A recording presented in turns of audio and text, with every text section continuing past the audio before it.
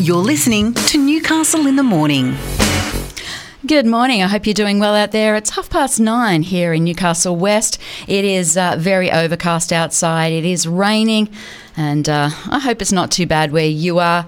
But I know all of us were pretty devastated yesterday when the news came through about midday that the organisers of Hunter Valley Steamfest have announced that they are cancelling the 35th anniversary event.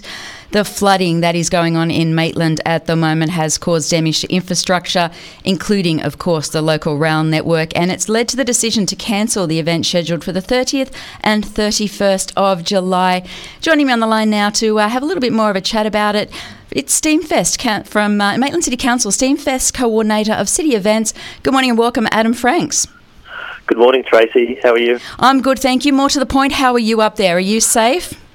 Yeah, look, I'm safe, and I've now had a day to digest the news a bit more. Yeah. Still disappointed, but unfortunately, like you mentioned, the weather's got the best of us this year. And it really has. This will be the fourth year in a row, you poor buggers. It's really tough to get that damn 35th year on, isn't it? It's been so tricky. If it's not you COVID, may as well just miss to go to the 40th now, yeah. That's we'll almost be there by the time we get to do it, but we're really hopeful that next year might be the one to be able to finally do it, because we've had a really bad turn of unluck, unfortunately. You absolutely have. Now, what's the main cause for the cancellation? As we know, the rail line is just a mess up there. We know that the floodgates were closed, opened. There's been all sorts of things going on up there. The area where Steamfest is traditionally held is absolutely underwater. What's the main concern ahead of a July event? Yeah, so given that yesterday we were 2.5 weeks out, really the concern is that there's still a lot of unknowns. And like you said, we've still got lots of sites that are underwater. We know there's damage there, the extent of which is still being uncovered as it starts to drain away.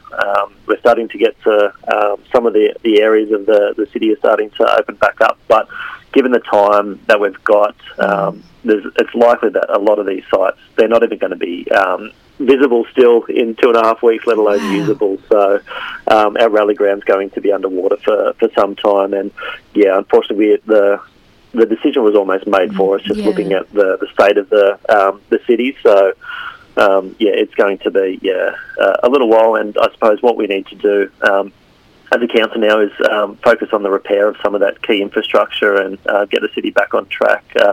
And then hopefully a bit later in the year, we've got some other events coming up, and we'll give Steamfest another go in 2023. And I suppose that is the main message, isn't it, today, Adam? It's the same as for Colburn and for Broke. The best way that we can help support people is to get up there, to attend events, to attend Bitter and Twisted when it comes at later in the year. It's to get out and attend those events that we can go to. That's what's going to help Maitland recover. That's right, and we were lucky. We got an opportunity to do a couple of events recently. We did our Maitland Taste Festival in May, then last month we did After Dark. So people have been really supportive of events, and they've wanted to come back out after lockdowns of COVID, so they're starting to come back. We're really hopeful that we could bring them back again to Maitland for Steamfest. Not to be, unfortunately, but we'll carry on. We've still got a busy program of events for the rest of the year, so that's right. Hopefully we can get people back out, building that community spirit again and supporting local business in getting out for events. What is the dates? I know that we've already had the dates announced for 2023, but when is Steamfest hopefully celebrating its 35th/39th anniversary? Yeah, so we'll be back in April next year, and it'll be on the 22nd and 23rd. And like we've said, we really want to do this 35th anniversary. We've had a few hiccups along the way, but we're really committed to deliver a large program, because such a big community, then 35 years is a remarkable achievement for the event. So it deserves some recognition appropriately. It really, really does. Now, what's the story with ticket holders? Because obviously it's been on sale for a little while now. What's the story with people who have got tickets for the event? Yeah, definitely. So we've been in contact, and we're still making contact with ticket holders. and they will be able to either process a refund for their tickets for this year, or if they want, they will be able to transfer to the April dates. It will be a bit of a process because we do have loads and loads of ticket holders who are really keen for Steamfest. So we're just asking everyone to bear with us. We're going through the process. We're reaching out to everyone, and if you can't make April next year, you can most certainly receive a refund. Fantastic. Thank you so much for keeping us up to date. And I know how hard that decision would have been made to officially announce yesterday. It's a tough one to cancel an event like this, but I agree with you. I don't think that there was any possibility it could ever have gone ahead in 2 weeks' time. Thanks so much for your time, Adam. Best of luck, and please make sure you all stay safe up there. Thank you so much, Tracy. Thank you. Bye.